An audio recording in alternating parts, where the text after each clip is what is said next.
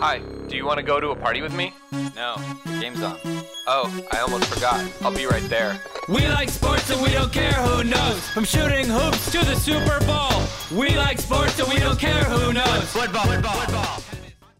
Bronson Allman and I are back with another episode of the NLN Sportscast. I am, of course, Frank Conti, and my pal Bronson Allman is joining me for another episode. And Bronson, it kind of feels like it's been a while. I think it's been over 2 weeks, so it's good to get back with you. And it's that time of year where I'm excited, and this is another year where we're going to cover the NFL draft. And we are a week away, so we're going to take the opportunity tonight. We're the Thursday before the draft. It's April 21st as we record here, and we are going to give you a kind of a quick look at the first round pretty much and give some of our thoughts of where some guys are going to go and maybe some surprises, some trades we might see happening, where we see the Steelers might go, and some of the other, maybe big things that'll happen. So that's going to be fun. We're going to save that for last. It's kind of the main event tonight. We're going to have maybe a little bit of a shorter episode. It's kind of getting late here on the East Coast as we get rolling. But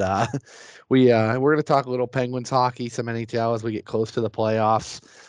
Major League Baseball is a couple weeks in, so the Dalai Lama, yours truly, will recap the first couple weeks and what teams are hot, what players are hot, how it's looking so far, and little bit of a grab bag of a few quick minutes on NBA playoffs starting, Bristol dirt race.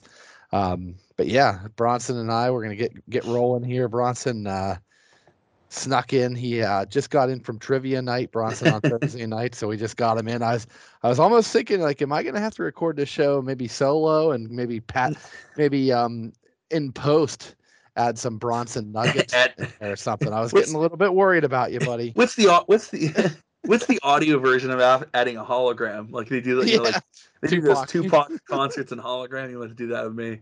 But no, Frank, and I apologize. It's been more my fault too, guys, because last week, Frank had bounced around, maybe wanting to skip the show, but I was quite a bit under the weather last week. Allergies are really kicking my tail, and it was almost to the point where I barely could even formulate words. Bronson was out with a non-COVID injury. Non-COVID. I was tested. I was negative. Yeah, right, Bronson. It's your social calendar. This guy is got a little black book. Last week was me being under the weather. This week, with AEW coming to Pittsburgh, I went to meet All Ego Ethan Page. He's part of America's Top Team with Scorpio Sky and Dan Lambert, the little faction there. That's why we couldn't record Tuesday night. Now, yeah, I went down to Dini. I thought it might be Britt Baker. I thought you might have donated. I met Britt Baker before, back when she was in IWC, doing the independent scene there. But no, Frank, I met Ethan Page down at Dini Collectibles, and I ended up connecting with some friends down there, and we were BSing for a while. And I was talking to Ethan himself, actually. I got a chance to meet him. Got home late, apologized to Frank, figured I said, hey, we'll make it up on Thursday. Bronson knew Britt Baker when she was just in dentistry school, so. Yeah, actually she was. She actually got I believe she got her actual bachelor's from Penn State, and then did her medical school, and obviously she did medical school at Pitt. Right, I heard that on the news, and I said, what blasphemy, how can you cheer for both teams there? Yeah, she can. Yeah, she is. She went Penn State, then Pitt Medical School. Yeah. And then she's dating Adam Cole, who's in AEW, was formerly the NXT, the former world champion there. But Adam Cole, baby, I had a shirt on AEW last night. But no, I met Ethan Page, and you mentioned Britt Baker. She was prominently featured, Frank, on AEW Dynamite, which was live yesterday on TBS. Yours truly was in attendance. Britt Baker did. She's no longer the champion. She lost to Thunder Rosa a couple weeks ago in Thunder Rosa's hometown of San Antonio. But she did have a match, and every time that Britt Baker has done something in Pittsburgh, she's done some sort of big outlandish Pittsburgh entrance. A couple of AEW shows ago, she came out with Steely McBeam. The recent one, she had this nice Pittsburgh getup. And last night, Frank, much to my surprise, Britt Baker came out and was accompanied to the ring by Najee Harris and Pat Freiermuth. Oh, sweet. They came out with the terrible towels. Tonight they're at the Pens game. Boy, they're active. Yeah, what's funny is that Britt Baker, of course, defeats, I forget who the woman was she was facing. Britt Baker normally is a bad guy, but they can't try to hide that she's going to get cheered in Pittsburgh. Right. So for 1 week they make her like a baby face because she's going to be in Pittsburgh, and they know it's Pittsburgh. Yeah. And so she comes out with Pratt Fryermuth and Najee Harris. So she cuts a promo in the ring and she's running down some people. And Najee Harris grabs the microphone for, like, she's done talking. And he goes to talk and they cut him off. Like, they're like, this guy's going to say some stuff that's stupid. So just cut his microphone off. Not scripted, right? Yeah, so they cut the microphone off and he goes to talk and, like, it's completely dead. They play Britt Baker's music. But you can tell Pat Fryermuth and Najee Harris were just, like, in their glory at ringside, just acting a fool. And they were having a good time. And the fans were awesome, Frank. It was the live edition of Dynamite. Then they record the Friday show, which is Rampage. They tape it. So I already know what's going to happen tomorrow night on Rampage. I promise I won't spoil it for the audience. And then, yeah, so did that. So it was a fun time, Frank. I've had a busy week. And I couldn't miss trivia night tonight since I'm gonna miss it next week for the draft. So I thank you, my esteemed co-host, for tolerating my schedule this week and allowing us to squeeze an episode in here. Sure. And yeah, we got to get our draft preview in. I know it's one of our most favorite episodes of the year when we do the live draft special. And just so you know, next week we're going to try to do it live, which we did last year. A lot of requests to maybe do it on a different platform if you don't have Facebook. Not everyone's Facebook. Bronson and I might tinker with YouTube Live. We're getting a YouTube page set up, and if it allows, Bronson and I live an hour apart, so if it allows us to do it separately on a split screen while live, we're going to try that. But if all else fails, we do know that Facebook works, as we did the Steelers-Vikings game last year on Bronson's birthday. So we can do that again as a backup, but we are going to tinker and try to do it on YouTube. So that's going to be fun. A week from tonight, live for the live draft reaction. It's always fun. We'll sync up our TVs. I don't know if your buddy John will be over for it, but he will be. So that'll be cool. I went to Dynamite with him last week. He said he will be over. I explained to him what we're doing. I remember his peanut gallery in the background comments. We might have more people actually. The more the merrier. Get them on the podcast. I mean, Bronson has a good mic that can kind of catch the audio of the whole room, maybe. So yeah, it'll kind of be a cool thing. There's two modes here. I can have one way, which is what I do the show with you. Then if I click the back, it's like it takes the whole room in, which is what I'll probably run next week. So it should be fun. No, John and I, he's the guy I went to Dynamite with last night. He's excited. This is his holiday. This is his Christmas. So pretty cool. But yeah, Bronson, I mean, I think that we should probably get into our first couple segments. Frank's yawning. So this is a Bronson, get your button gear. Let's get this tonight's a Bucks and Pucks night. It's that time of year where they both play, and luckily AT&T Sportsnet has the two channels now, so I've been flipping. The Penguins actually just one of their most complete performances of the year, beating Boston 4-0 on home ice to try to stave off these Washington Capitals that are coming up and trying to catch the Pens for third place in the Metro. So the Pens get a big win tonight, and Bronson, it's been a while. I'm going to hand it over to you to just recap the last couple of weeks, how the Pens have looked, some big injury news that we got, and just how you think, how are we going to end up in the standings? What's the first round matchup looking like maybe? And the Pens have kind of been a roller coaster, kind of up and down the last couple of weeks. I'll let you break it down. Yeah, it had been. In the last episode we had talked about, the Penguins had kind of been a little bit of a free fall. They had been losing some games. The schedule got hard. Yeah, and I did talk about the games that had been coming up, and looking back right now, where last we covered, I believe it was right after the Ranger game when they lost 3-0. So they had just come off the two games in a row, lost to the Avalanche, probably one of the best teams in hockey, and they were with them that game in Denver. They could have won. Oh yeah, so. But they were with them in Denver, and I think they gave them the optimism that when they brought it back to Pittsburgh that they would maintain that momentum, although that did not come to fruition. The game against the Rangers, Frank, they lost 3-0. That game should have been bigger than it was, to be quite honest. And then the weekend, they lose to the Capitals that Saturday afternoon, but they come back with a big game against the Preds on Sunday afternoon as well, Frank. And that was when the incident involving Barecki and Malkin, when Malkin slashed the stick out of his hand and slashed him, put it up in his mouth, and that's why Gino has not played these last few games. Frank, you knew that he did get suspended, He'll be back Saturday. He'll be back Saturday. Served it now. So when you hear this, he'll be back. Penguins went 2-2 during the suspension. Yeah, so they did go 2-2.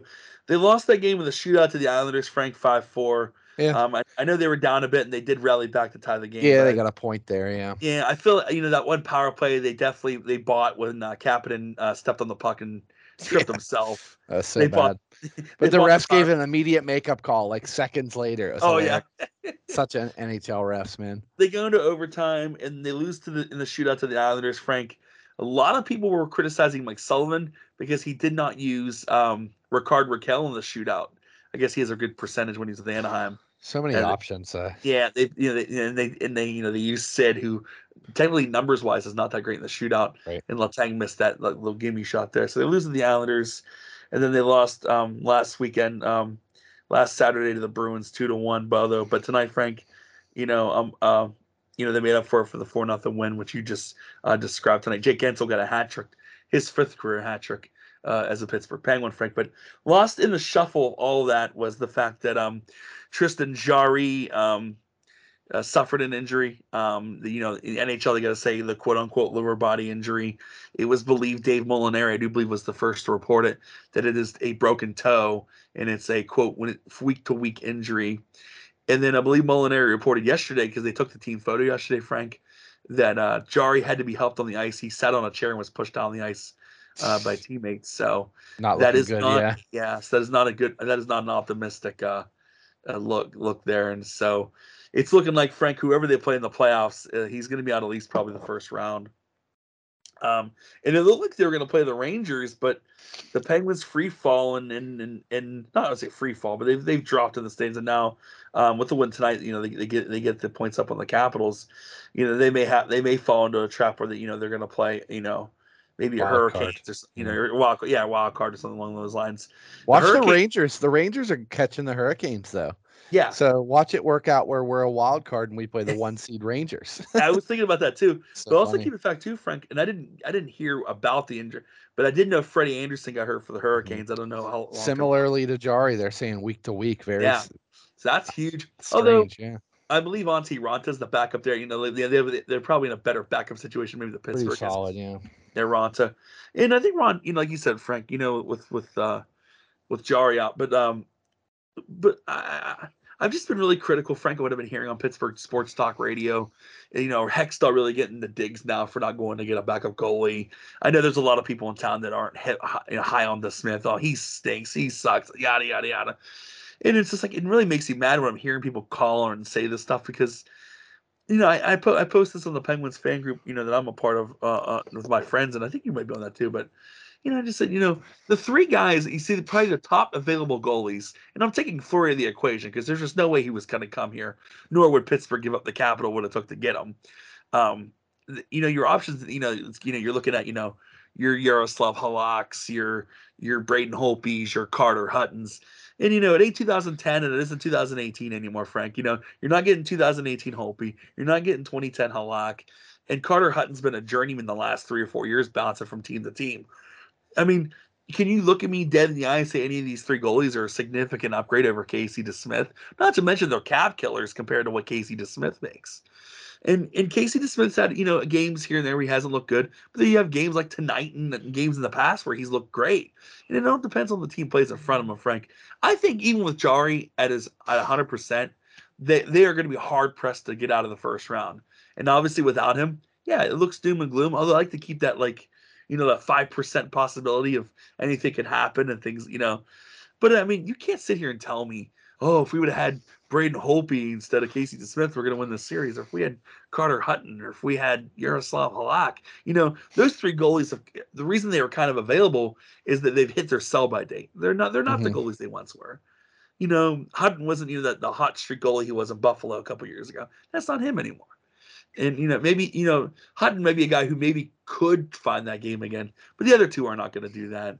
And the problems are more than just the goaltending, Frank. And I think we've seen that come to pass over the last couple of weeks. I know a lot of people feel that since Malkin's returned, Madden's always said this, is he the cause or is he the symptom? It seems like when he comes back, they don't play as organized as they were during his absence. And, maybe, now it's, now they're looking, they haven't looked too bad without Malkin in the lineup, It's like, and it's one of those things too. And then you start looking about, not to get too far ahead of the ball game, but the end of the season, is Malkin going to come back? Is Letang going to come back? Are they all going to come back? Is Russ going to come back? Is he not going to come back?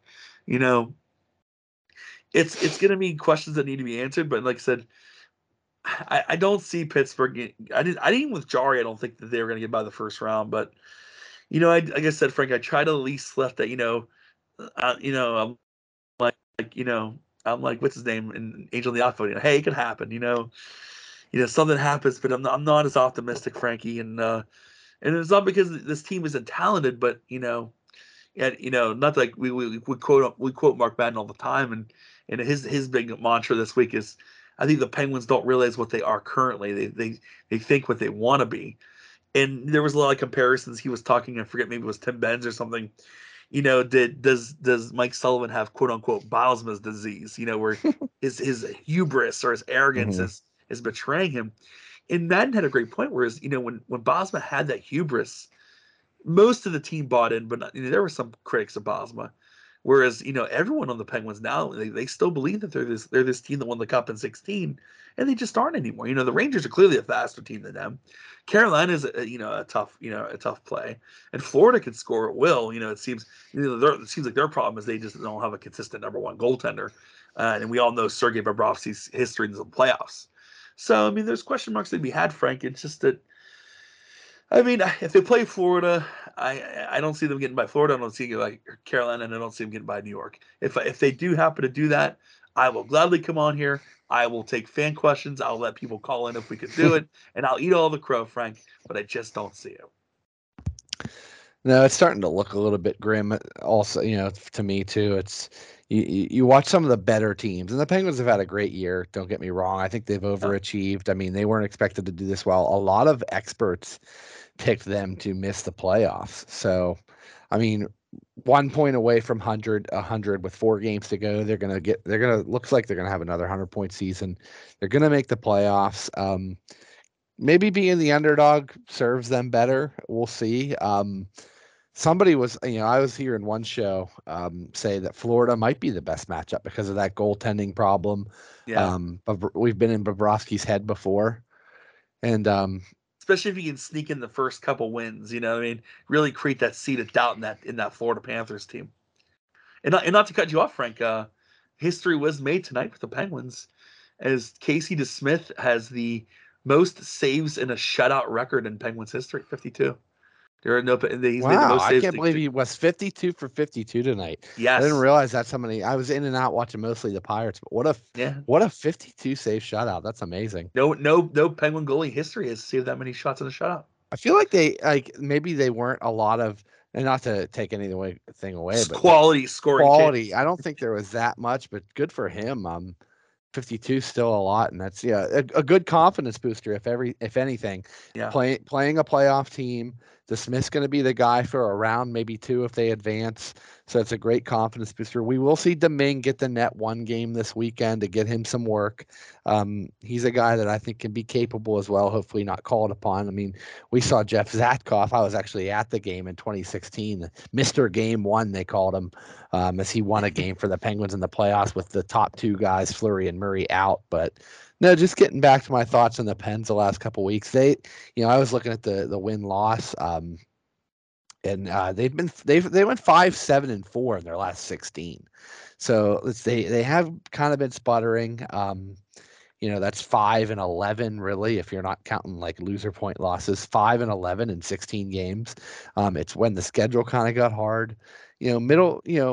January, February, when they were hot, it was a lot of Buffalo, Ottawa, Jersey on the schedule. And, lately, like you mentioned at the beginning of the segment, Colorado and Minnesota and Nashville and like playoff teams and the Rangers. And so, they've kind of sputtered. But these last 4 games, they have a chance to kind of, finish strong, maybe solidify getting that 3 seed. And like you said, it's going to be Florida, the Rangers, or Carolina. It's going to be one of those 3 teams, and the Rangers have just wiped us clean the last 3 games. And we actually we won one of them, 1-0, but barely. and the other two was just Ranger blowouts. And I don't love that matchup. Shesterkin's a Hart Trophy candidate this year, not just Vezina. And Carolina with Anderson hurt, maybe we have a shot there, and Florida with the Bobrovsky getting his head. But no, I can't wait. I'm excited. We'll do an NHL playoff preview, and that's probably the week or two after our live draft episode. The playoff preview will be a fun episode where that'll be a kind of our meat and potatoes segment. This is just a short NHL segment tonight. We're wrapping it up, but our main segment tonight's NFL draft, and in a couple weeks our main segment will be this Stanley Cup playoff preview, and then we'll get into the rounds where Bronson does his game breakdowns, which is always fun. So yeah, I'm excited for it. The Pens, I hope they finish strong. Bronson, they're righting the ship a little bit. Casey DeSmith getting some confidence. Good win tonight. So go ahead. Well, not to cut you off, and I think if you're Casey DeSmith, and then, maybe I'm even going to try to put you in the head of Casey. I don't know Casey DeSmith, but I play goalie, and not in the NHL level, but playing a goaltender for years I have. You kind of in what kind of mindset you would have if you're him. There's no pressure on you really. Like the experts are predicting that you guys are going to be out of the playoffs. It's like it is like Jeff, kind of like Jeff Sackhoff. You're the third goalie going in there. You're playing with house money, man. Just have fun. Go in there and there's still games left in the regular season. I'm saying, go in there and just have fun, man. Just embrace the moment. You're going to be going up probably against, a goalie like Igor Shesterkin, maybe Ronta or Bobrovsky, maybe Spencer Knight. You're going to face tough teams, and maybe guess what? A guy that's been told his whole life, you're a tweener, you're the 4A guy, as Mark Madden likes to say that, there's certain guys he calls Nylander, the guy that Pittsburgh acquired. He's been known as a 4A guy. He's a guy who kills it in AAA and then, is moderate in the NHL. But, just get in there and play and have fun. Like, no pressure. He shouldn't feel any kind of pressure. And his team should play well in front of him. And then, like I said, Frank, I don't know if that's going to pay dividends, probably not. But I don't think he should go in there, puckered up. I think he should just go in there and have fun. Just play his game and just really just embrace this moment for him, win, lose, or draw. And he's going to have a little bit of a, what would you call that in the show business, a dress rehearsal. He's going to have quite the dress rehearsal here in this back stretch. So, Madden's always been, dismissed, less is more with him. And he's right. The more games he plays, the less likely. But if you're Casey DeSmith, man, just turn up, shut the haters up, man. Focus on yourself. You're too small. You're too this. Go be yourself. Go have fun with this, man. You're expected to be left for dead anyway, theoretically in these playoffs. Go out there and just have fun, and that's all. If I were to tell Casey, he needs my advice, some nickel and dime jabroni's advice, but. If I was talking to him, and I'm sure Andy Kiddo is doing a great job, Frank. I think one thing that we need to understand is how great Andy Kiddo, I think, has been as a goalie coach. And my friend Dalton and I, he was the first one to bring it up, and to quote Smokey Robinson, I second his emotion. Whereas maybe Matt Murray and DeSmith, or Matt Murray and Tristan Jarry last year weren't the problem. Maybe it was Andy Mike Buckley, the goalie coach. It just seemed like all the bad habits started happening when he was the coach. He was let go, and Kyoto has taken over. And look how great Jarry's been this year. And I think DeSmith's had some issues here and there, but I think overall as a whole, I think he's come up big when they've had to, and hopefully the trend continues, Frank. And like I said, I'm not hard on as DeSmith as a lot of people are, and maybe it's just I don't think I'm hard on any goalie period because I play goalie and I have a kinsmanship with that position, and I don't like to see guys get beat up. So I'm an optimist. People can roast me over the fires if they want, but. I'm not saying he's going to win a series, but I think he should just go in there and just have fun with it. Play the game he loves to play. Yeah, I mean, I'm rooting for him for sure. And the only bad thing about, not bad thing, but tough thing with DeSmith is just his size. And he's got a lot of heart and a lot of skill, and Madden said this, I can't take credit for it, but because I was listening to Madden the other day, it's just DeSmith just ain't big enough, and sometimes the puck just gets through him. And where the 6'5" goalies, the puck hits them more.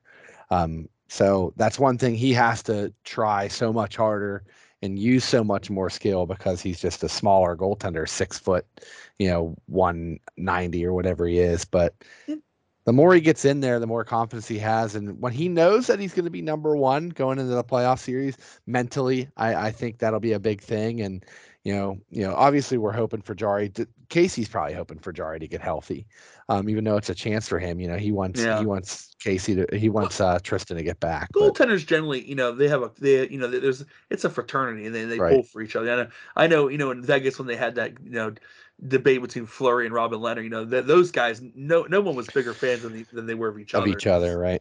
You push for the other guy, and in that, people don't see, there's no adversity. It's you push each other to be better as a goalie. Right. The better both of you are, the better your team is. And but no, I mean, definitely, it's like even when I played, roller hockey, and I still do. But I mean, when a couple years ago, I due to scheduling conflicts, I shared a season with I'll shout him out, Brian Lucarelli. So shout out to Brian, good friend of mine. He's a goalie. He was much smaller than me, but he's more athletic. So he makes saves that I generally wouldn't make. And I'm less athletic, but more bigger. Obviously, I'm much a bigger guy, so I'd make more saves, that he wouldn't make. It depends on that style of goal. He was like the Marc-Andre Fleury, and I was the Robin Leonard. It was like, I'm the panda with the. As long as Bronson doesn't use that VH very horrible goaltender position. You know what? I did. I used it a little bit a couple years ago, and I used it a little bit last year. And I saw it work, and then I started getting beat on some really bad shots, and that's when I abandoned it, Frank. Some top shelves, yeah. Yeah, I abandoned the VH, and I just said I'm gonna play the corners, play the post the way I used to always play it. You can get in your head sometimes. It's like analytics in baseball, and I'll save that for another subject. But before we get into baseball, but hockey can sometimes fall into that trap too, where the analytics and stuff can kind of make you overthink the game. And it's funny because I don't know if I told this story, and Bronson goes off the rails and tells these stories, but I was at a sport management convention a couple years ago when Kevin Colbert couldn't make it, and in his replacement was Jim Leland. They just called him to show up, and he showed up. And he always said, he goes, analytics will always be part of sports, but never overthink things. Like if you have a gut instinct and an intuition, follow that, and never overthink things. And I've always thought that too. And I always, that stuck with me. And a guy like Jim Leland, who actually had a conversation after that with, I sat at the table, had a conversation with him on a round table. They could have been one of the nicer guy. And it's fun to hear all the stories about him, even in hockey it applies too, especially with the analytics. And before we start talking about this, I do want to give a congratulations. The Penguins did make a Kessel signing today, although it was not Phil Kessel. It was his sister Amanda, and I guess saw that. Yeah, I forgot what her technical position is, but she's going to be doing different things. She's going to be front office, and then the sales and marketing side of it, and then the partnerships and things like that. So she's going to be bouncing around, and it was great of the Penguins to get out in front of that. And I love David Morehouse's quote. He goes, "We have a knack of signing Kessels, so." So congratulations to Amanda Kessel. Her Olympic record goes without saying, as well as her collegiate record and had her time in women's professional. And seeing NHL's effort, and the Penguins' effort to get more women hired into roles. So I applaud that as well. Yeah, and not to mention this all kind of stemmed from Cami Granato. She was hired by the Kraken in the scouting department, and then of course when we call him VPOHO, Vice President of Hockey Ops, Jim Rutherford, he brought Patrick Alvin in as the GM, and then the assistant GM was Cami Granato. So congrats. It's great to see women, and I'm not going to go into soapbox for, I know this is short, but I've gone to these NHL conferences, these hockey career conferences, and I just love to pick the brains, and it's a dream job of mine. So, even though, you talk about how realistic it is, I still like to keep my ear to those waters and talk to the people in that field. And there's, believe me when I tell you, Frank, there are plenty of the diverse backgrounds, people of diverse backgrounds, ethnicity, gender, all those things. I've met tremendous amounts of women there who know a lot about hockey, and they are more than qualified for their jobs if they have gotten in there. So I'm like you. I spearheaded as well. I'm fully behind the movement. It's if you know your stuff, you know your stuff. It doesn't matter who you are. And I applaud it. I hope Amanda Kessel gets a fantastic opportunity even through this. If it's not with the Penguins, that she can come up with another organization or so and so. So again, congratulations to Amanda Cass. I just wanted to say that before we jump the ship. No, well said, Bronson. I definitely second that and applaud that. Like I said, so I know the Penguins. They have that one show was showing they have a like a VP of marketing or PR that's a woman. So you're seeing a lot of Jen Milano originally. Yeah, she's fantastic. Yeah, just to keep it. You know, then Michelle Crecchiolo, and there's so many others. And NHL Network and ESPN's got a lot of women on their team. So definitely a sign that it's starting to get more diverse, and it's definitely a good thing for the league. But Bronson, I want to transition to my segment, but allow myself to introduce myself. As, how about I take this over? I'll lead you in. Okay. This is probably what was planned, and you know, I kind of went off of the rails there a little bit. And so we're a couple weeks deep in here into MLB season, Frank. You're battle of Buccos, the Bucks. They're not terrible, yeah. Well, they're still rocky. They always have the same fate they always have in Milwaukee. Yeah, I knew that was going to happen. Good series against the Nationals, right? They took 2 out of 3 against the Nats. 3 out of 4. 3 out of 4. That's right. Yeah, I forgot they played the 4-game series, that one. So Duke gets the Nats, but as always, they get killed by the Brewers. I feel like that's been happening since the beginning of time, and they get killed by the Cardinals. They took that last game of that series, but it's like the Cardinals and the Brewers, like from the beginning of time, have always beat the Pirates. So it just goes without saying. And a lot of other things have happened. I know no, we haven't covered because we didn't cover any of the opening. Or no, we did cover last. I called you out on the Kershaw thing. So that was last episode. We did talk about the Kershaw yanking with the perfect game in hand. And every time I see that, what always happens is a guy has a perfect, like in this case, Kershaw has a perfect game. They pull him because of the pitch count and analytics, yada, yada, yada. Then we record. Bronson gets mad. He yells at Frank about it. And then Frank usually agrees with Bronson, but then he offers the devil's advocate debate. So, that's kind of where we go there. But I digress. I get off my soapbox and give the podium to the Dalai Lama and allow him what he likes so far, what he doesn't like. Our boy has not gotten off to a great start on the mound, but we think he'll turn it around. He knows who I'm talking about. And I'll let Frank get into it. Well, good segue, Bronson. I'll start with Shohei Ohtani, and that is Bronson and my the show MLB. The show. Now it wasn't a great start on the mound, but he turned that all around last night as he flirted with perfection. Bronson may not have seen it, but I did not. It was a Dynamite last night. Ohtani retired the first 16, so he took a perfect game into the 6th, striking out 12 of those 16. Utter filth and just unhittable last night, and it was, I forget the batter, but a single in the 6th inning broke up the perfecto. It was pretty funny. I actually saw that he was perfect, turned on my MLB app, and the very first pitch that I saw was the hit, was to break it up. But he finished out the 6th inning, and was taken out, and the Angels were able to get the win for him. So six shutout, striking out 12. So that was getting back on track for pitching for Ohtani. The bats come around too. There's a funny scene where he was giving his bat CPR about a week ago because he was in a slump, and he was like, "Oh, my bat's dead. I need to give it CPR." And ever since he did that, he's like, batting 500 with a couple homers. They went and played the Rangers in Globe Life Field in Texas. In that series, I think he hit 3 homers. He had a 2-homer night, and then another one of the games he homered. So he kind of got hot there and deep in the heart of Texas, and it's kind of continued. So they got to get Trout going, Rendon going, and all around Ohtani there. He's still pitching and hitting in the same games, which is crazy. He's leading off pitching. When he gets pulled out, he's allowed to stay in the game and move from pitcher to DH. That's the Shohei Ohtani rule that just got implemented. So he doesn't have to come out if he's removed from the game as pitcher. Which How's Syndergaard doing? Syndergaard, I know his first start was lights out. I didn't see how he did his second start. Yeah. I think it was okay. So and his third start's coming up. So far so good for him if he can stay healthy. But around the league, Bronson, it's about 2 weeks in, and I've been excited. I've been watching a lot of Pirates games. Tonight was a Bucks and Pucks game, so the Pens are over. I put the Pirates on now. They were down 3-0 in this game, but battled back. Your battling Bucks are up 4-3 against the Cubs on Thursday the 21st as we watch. Hopefully they can get the final 8 outs here and get a win in this opening game of a 3-game set in Wrigley. They will play. I think it's a 4-game set. I think they'll play Friday, Saturday, Sunday afternoon.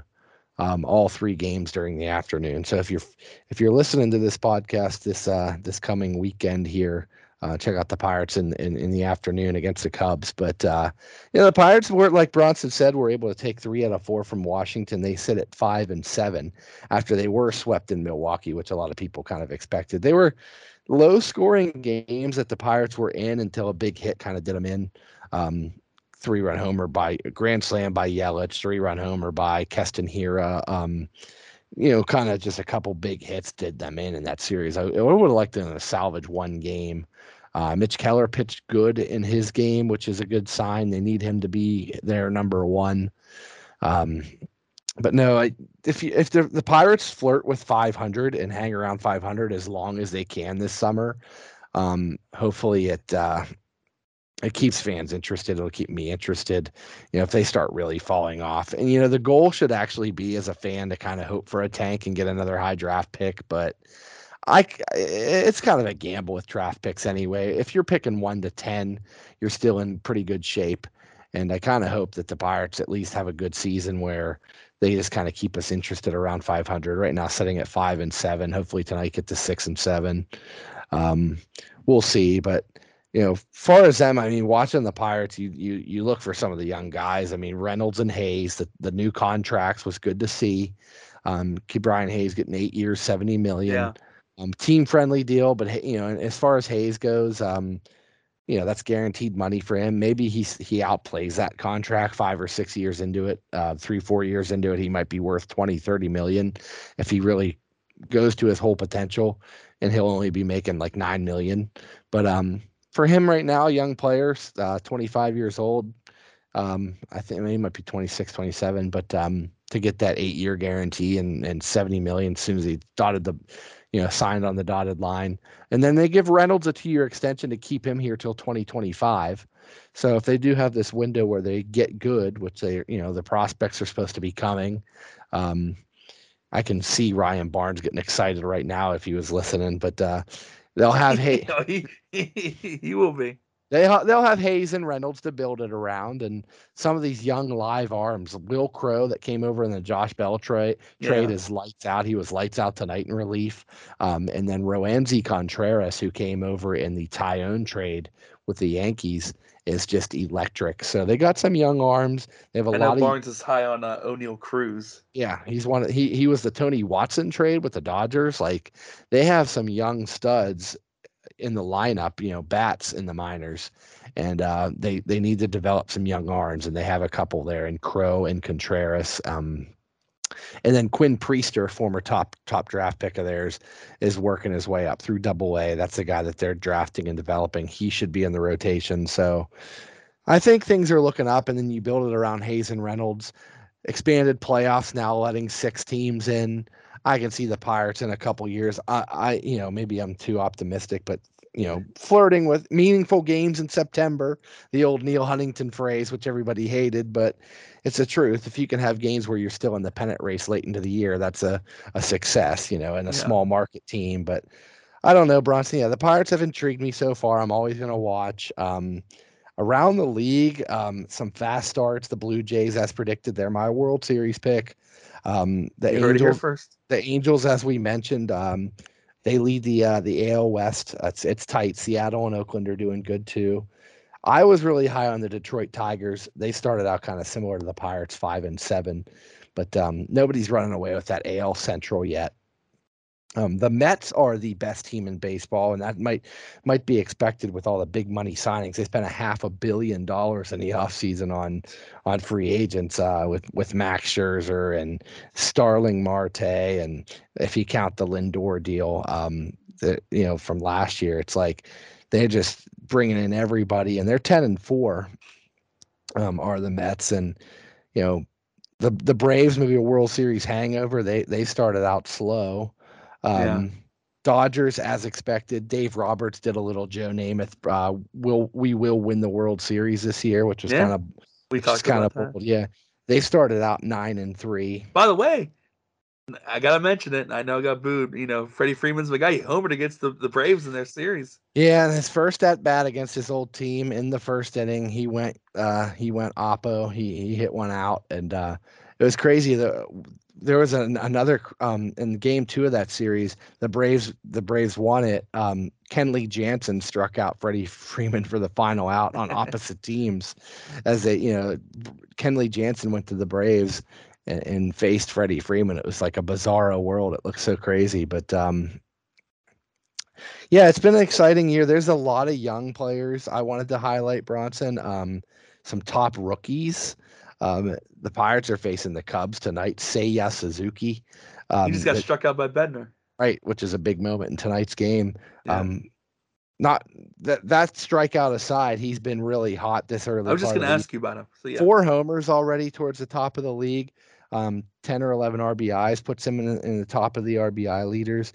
We played them in PNC Park the opening series, and he had 3 homers in the series and kind of, destroyed the Pirates.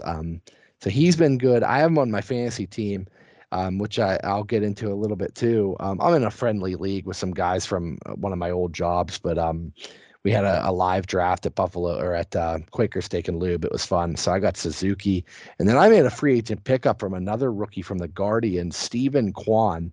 He's a guy that nobody's heard of. I think he played at Oregon State, college guy. Comes in. I don't know if it was a major league record, but very close to it.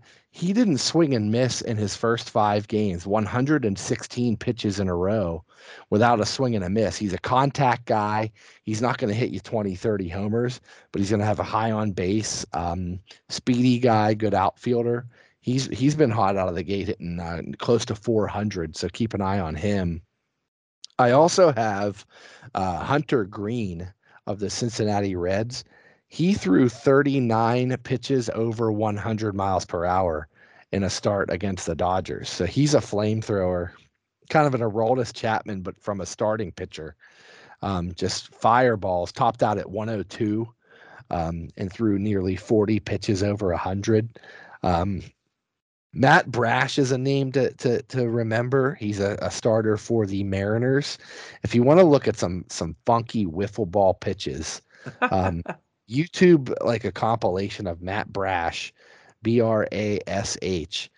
He just makes the ball do stupid things, and hitters are just left shaking their head. They just like grab the bat and walk back to the dugout because he's been untouchable. So yeah, there's a lot of good young. What's he, Wakefield or R.A. Dickey? Like what's he? It's not knuckleballs. It's like 2 seamers with movement and back foot sliders to lefties that just like disappear. Yeah, he's just, and it's it's upper 90s with movement. It's just gross. So I picked him up when I saw some of that. Torkelson, the number 1 overall pick from a few years ago, had a really slow start. I think he was like 1 for 10. But has gotten hot lately. I think he's hit 2 or 3 homers. They're moving him up in the lineup there in Detroit, so watch out for him.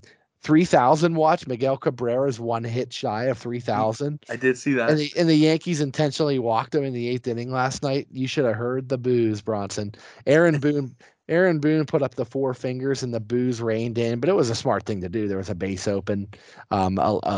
A lefty on deck against a lefty pitcher. It was the smart move, but all the fans that bought tickets to that game thought they would have one more chance to see it, and there goes the intentional walk. So another reason for people to hate the Yankees, the broadcaster said. But so that's a milestone that you're going to see this year. Miguel Cabrera, well deserved, by the way. Yeah, been at it for 20 years now. Bronson and I, dating ourselves, remember him debuting as a rookie with the Marlins. Just World insane. Series. Yeah, burst onto the scene as a rookie in that. He was like a twig then too. Yeah, in that 03 World Series, kind of carrying the Yankees to that 6-game, carrying the Marlins to that 6-game win over the Yankees. But so yeah, that's going to be for the next couple of nights. He's going to get 3,000 hits. That's going to be a big deal. I think he has 500 homers, so he's in that rare club of 500 homers, 3,000 hits. There's only been like 6 or 7 guys, I think, maybe less than that. But no, I mean, it's been exciting to watch these young guys. I do have MLB.TV, the package, so I can pull up games whenever I want. Been watching my fantasy team, MLB Network, TBS, ESPN. There's a lot of games on. So, check out your local listings, and there's a lot of exciting teams. You know who I love on the Pirates? And I'm not really familiar with their roster. Like I gotta start watching Daniel more games. Vogelbach. Yes, I love guys who look like me, and he looks. If Bronson were a baseball player, he would be Daniel Vogelbach. Oh my God, I'm watching. He's gonna grow a cult following. He has a 2-run bomb tonight. Yeah, I just saw it. That got us back in it. He is hilarious looking. He's like looks like a cartoon character. He looks like no neck, looks like a chubbier Bo Gentry. Yeah. The curve. Hey, Peanut Boy. Yeah, he's like a bigger Bo Gentry. I love it. I love it. No neck. Then you have like Cole Tucker, who he looks like the kid in high school who tried to sell you weed. Good for him, though. He's dating Vanessa Hudgens, so. I'll just wrap up with Bronson. I'm sorry, I hijacked. No. I'll wrap up with some stats. Go ahead, Frank. Leading the league in hitting, Josh Naylor of Cleveland, 429. I mean, it's early. Nobody's going to hit 400. Nobody's done it since 1941, Ted Williams. But there are some guys, 2 weeks in, 30 at bats, still, hovering around the 400 mark. CJ Cron has been really hot for the Rockies. 6 homers, leads the bigs in home runs. He was a guy that I flirted with taking in fantasy, and I should have done it. We actually auto drafted a guy that wasn't there. We gave him C.J. Cronin. He's the best home run hitter. Coors Field, brother. It's a hitter's ballpark. RBIs, Jose Ramirez of the Guardians, who's been a great player, and he just signed a massive extension too. I think got 150-some million from Cleveland. 20 RBIs already in the first 2 weeks on a torrid pace. And Matt Olson has been good for his hometown Braves, replacing Freddie Freeman. People thought the pressure might get to him. Leads the big leagues in hits with 20. Leads the National League in batting average at 400 even. Plays a Gold Glove first base. So not that they'll forget Freddie Freeman, but Matt Olson is gonna maybe make fans just it makes that loss a little bit easier. I saw that. I think it was Ronald Acuna Jr. Gave Freddie Freeman the bye Felicia. I guess he was not a fan. Well, this was a story that's grown legs, and I don't know how true it is, but because it's through translators, because he doesn't speak English. Apparently, he did tweet that, good riddance to Freddie Freeman. I never liked him. He was no fun. He was too hard nosed. He was no fun league. He one time made Acuna change his outfit on the road and said, that's not the Braves way. We don't dress that way. And I'm kind of old school and like that stuff. I would have been like. It's a veteran player that's a team captain. You're a rookie. You kind of listen. You just put your head down and you listen to him. But that's what it stemmed from, and I believe that happened. But I'm not sure if some words were put in the mouth of Acuna that kind of he hated it and said good riddance to Freddie. Yeah. They interviewed Freeman, and Freddie Freeman kind of got choked up because he said, "I love Ronald. He's a world class talent, and I hope that that's not true." And next time whenever they play each other, Acuna's rehabbing right now an injury, so he wasn't there for that series. Yeah. But when the Dodgers come to Atlanta, I hope I see that game because the fans are going to give a standing ovation to Freddie, and then Acuna and Freddie will probably meet on the during pregame warmups at the cage or while stretching. Hopefully they'll meet and kind of air it out and hug it out. But that was a big story. You're right, Bronson. And I do want to take a quick second to talk about the Clayton Kershaw yanking because he brought it up. I mean, I pretty much scripted how it's going to go. So give me my 10 seconds here to say, come on, Frank, get a perfect game. If it was a no-hitter, I can kind of digest it better. Well, you said this is where I think he should have been left in. The pitch count was only in the 70s. He threw 74 some pitches.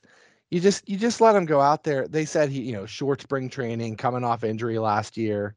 It's really risky. And they said Kershaw actually asked to come out.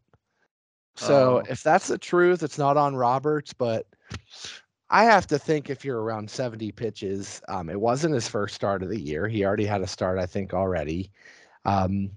you just try to go, you play it by ear and you stay in there 80 pitches, 85 pitches. If it gets broken up, your decision's made for you.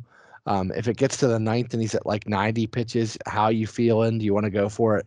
The thing is, a perfect game is so rare. There's only been 23 ever. There's been 260 no hitters, so it's kind of one of those things. Clayton Kershaw has a no hitter, and it was a Hanley Ramirez error that cost him a perfect game. He actually was one away from a perfect game, so that was a shame. But since he already had the no hitter on his resume, he didn't probably push for it. But a perfect game is something I would maybe push the envelope for, because it's such rarefied air. But I hear it was Roberts and Kershaw's joint decision. They both agreed. It was a short spring training. Is Kershaw having the skips back though? Is that where is it? What's your opinion on that? Or do you think that Kershaw wanted out? It might be him protecting his manager for sure. But everybody's about like, the league is not the league we grew up watching. It's like pitchers come out in the fourth inning now. Pretty obvious now. Fifth, remember Blake Snell coming out in the World Series? That was the beginning of the end. Like, analytic driven. Do not the third time through the order, get taken out. It was a different reason, but baseball started to lose its luster to me. It was the first year that the Nationals made the playoffs, and I believe there was some above the roof threatening or influence when they sat Strasburg in the playoffs. Mm-hmm. Like, he's your best pitcher and he's the reason he got in there, but they literally just sat him, because there was that, I guess allegedly there was that threat from, he was a Boris guy that, maybe that he wouldn't stay there. That was back in 2012. I remember as I was, my sister was getting married and the playoffs were on at the rehearsal dinner. That's when things started to sour for me, Frank.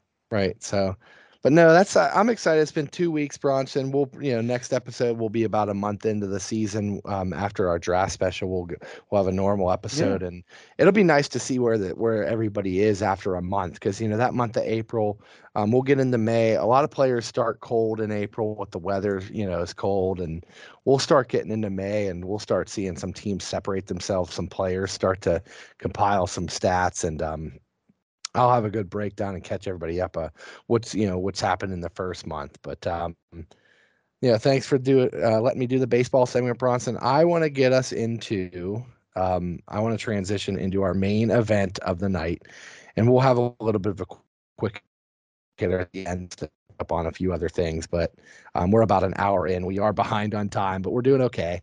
The NFL draft a week away. It's Thursday the 21st, and Thursday the 28th will be the NFL draft. And Bronson, they're carrying on that tradition of doing it on a Thursday night. I think it's been maybe the last 4 or 5 years, kind of to give it a primetime feel, give it a weeknight primetime slot. It used to be Saturday afternoon, where they only do round one on Thursday night, and then it's kind of not as highly rated, but the Friday and Saturday do the later rounds. But I love it. Bronson is great theater. I think it's in Vegas this year, if I'm not mistaken. It is in Vegas. It's in Vegas this year, Detroit. And then next year it's gonna be in Detroit. Yeah. So, a week away. You guys have all seen mock draft after mock draft, and it's been talked about a lot. Where everybody's gonna fall locally here, Steeler fans. We sit at 20 and have so many options. It's going to be interesting. Bronson maybe will give his, kind of his wish list to the Steelers take. I'll give mine, who we think we'll take, who we want to take, bounce around, maybe will there be a big trade? Will there be like some teams trading up to get somebody? Where are the quarterbacks going to go? So a lot of fun stuff to talk about, Bronson. I'll kick it over to you. I'm kind of out of breath after my baseball segment, so I'll let you start it and take it whatever direction you want. Well, that's kind of more what I was asking you about, like where and I don't think we're gonna do like a mock draft or anything like that. I think I told Frank, I said if we do a mock draft, next tomorrow it's already outdated because someone trades up a pick or whatever. But just maybe go over some top talent and the obvious picks, and maybe just cover, like, I know during the quarterback carousel we cover where we thought some of the rookies will go, and that can remind us of the picks we made. So I'll give Frank and myself an opportunity to to amend the list. They can change the pick because that was before free agency and a lot of trades and signings have influenced possibly, and not to mention the combine and where certain quarterback prospects have moved up or down on the charts. So I'm going to bring that up and let Frank and I a chance to amend our list before going into Thursday. But Frank, I mean, it's really not hard to talk about what's going to happen at the top. I think Jacksonville goes for either a tackle or a pass rusher. They really don't need another edge rusher because they have good talent there. But I think with the prospects coming out, I don't think they can pass up. I personally think it will probably be Aiden Hutchinson, the number one pick. They could go off the board. They could get Kayvon Thibodeau, or they could get Trayvon Walker or someone like that. But I think they said Pat. They take Aiden Hutchinson. I don't know how you not. I think if Urban Meyer was still the coach, they probably wouldn't, because some egomaniacal mechanism in his brain would probably say, take a Wolverine, because he bleeds scarlet and gray so much. But Doug Peterson's there, Frank. I think Dougie's a smart guy. I know his ending in Philly didn't, was not the way you want to go out, but I think they smart enough. They take Aiden Hutchinson. And I'm telling you right now, if they don't take Aiden Hutchinson, the Lions are definitely going to take Aiden Hutchinson. But it's very DE heavy. Obviously, if Hutchinson goes 1, I think Trayvon Walker probably goes 2. And then, Ahmad Sauce Gardner is going to be a top 5 pick corner. And obviously we talked about Kayvon Thibodeau from Oregon. Probably the Jets, either the Jets or the Giants, probably the Jets. Evan Neal from Alabama, the tackle. Those are probably your top talented players. In terms of the Steelers, before we really go into the quarterbacks, I mean, it seems like a lot of heat's picking up that the Steelers like Malik Willis. I mean, Tomlin's pretty much smitten with the kid. And I know he talked to other quarterbacks. I know Ritter's been. They brought Ritter in. They brought the kid from Howell. They brought some guys in. But Tomlin and Malik Willis went out for chicken wings. I mean, that's allegedly what was posted. They went for wings together. Mm-hmm. So, and Malik Willis's coach basically said that Tomlin's in love with him pretty much. His talent. So that's what I'm hearing too. Yeah, it's what leading a lot of sports talk radio and a lot of Pittsburgh area people to think that maybe Steelers get nervous that Malik Willis won't fall to them and they'll go up and get him. Kind of, before I can move on, Frank, kind of what do you think how the top shades out? Do you think it's going to be? I think it's going to be Hutchinson number 1. Yeah, it's crazy how many edge rushers, D linemen are high. Because in a quarterback league where you're trying to beat Mahomes, Josh Allen, Justin Herbert, Russell Wilson, Aaron Rodgers, Tom Brady, it's the only way you're going to do it is getting pressure on these quarterbacks. So there's such a high premium on the edge rushers, the D linemen, outside linebackers. Hutchinson's rated number 1. He had a good combine. I watched him play a lot of games at Michigan. Always a guy you have your eye on. Heisman Trophy finalist. Yeah, it just seems like that's Jacksonville needs a ton of help. I don't know if getting him does much. I feel like they need, help with skill position. I think they need help on offense to help Trevor Lawrence, but there's no breakout skill player this year.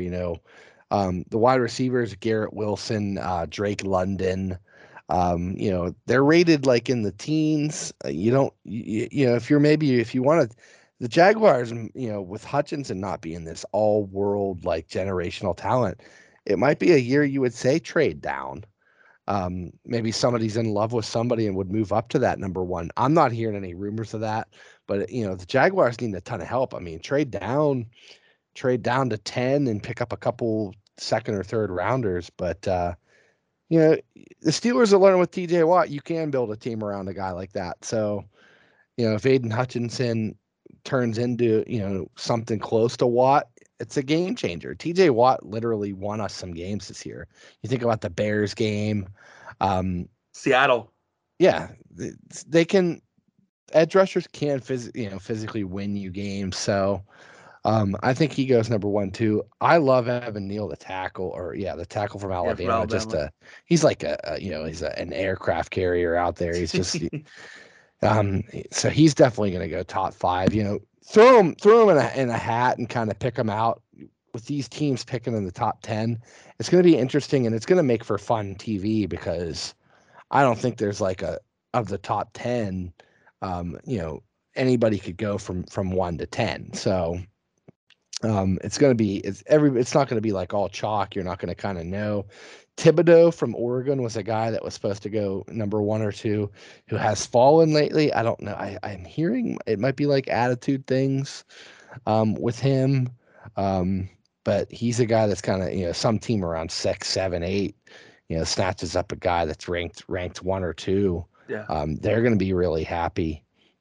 Steelers, 20th. Will they trade up again? I don't think so. They did it for Devin Bush and got bit because he's not really panning out. They traded a first-round pick for Minka, which they never do. So I think they're going to be, and Cole Burton is last year. I don't think he wants to like push all the chips to the table. I don't think he wants to like make his legacy being like, I'll gamble with the team's future. So I think they stay at 20, and I think they do that boring best available player. Unless, like you said, if Tomlin is so in love with Willis and he's there at 20, there's like no way they pass him up. I don't think Willis goes there at 20.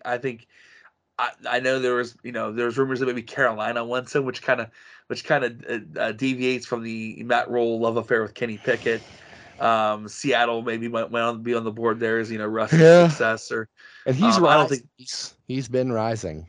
Yeah, I just don't see him falling that low. You kind of talked about who you maybe wanted the Steelers to take. I was going to transition to asking you that, but you already started. No, it's great. You started talking about it. It's perfect.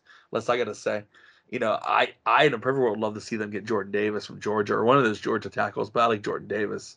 Me too. I've been a Jordan Davis guy for a while, and I think I said on the show he could be the new big snack, the new Casey Hampton. Big snack, babe. That's what I love to hear. Gosh, can you imagine what he frees up Watt and Hayward to do? I have a CBS. And just think of two wants to come back. Right? Oh my gosh! I have a CBS Sports mock draft right now that has him going 20 to the Steelers. It does have. Love it, Frank. That's the smart pick. 6'7", 340 that ran a 4.7 40. Like, give me a break. What an athlete at that size, and there won't be pressure on him because of T.J. Watt and Cam Hayward. Yeah, they can 100%. It's just a guy that's just going to be in the backfield, not as good as Aaron Donald, but disruptive, and just get double teams, free up Hayward and Watt. I would love the pick, or the other Georgia guy. There's a linebacker, Lloyd, that everybody's talking about right now, Devin Lloyd. Yeah. Steelers, I think what people are talking about is that we're pretty weak at wide receiver. And there's not.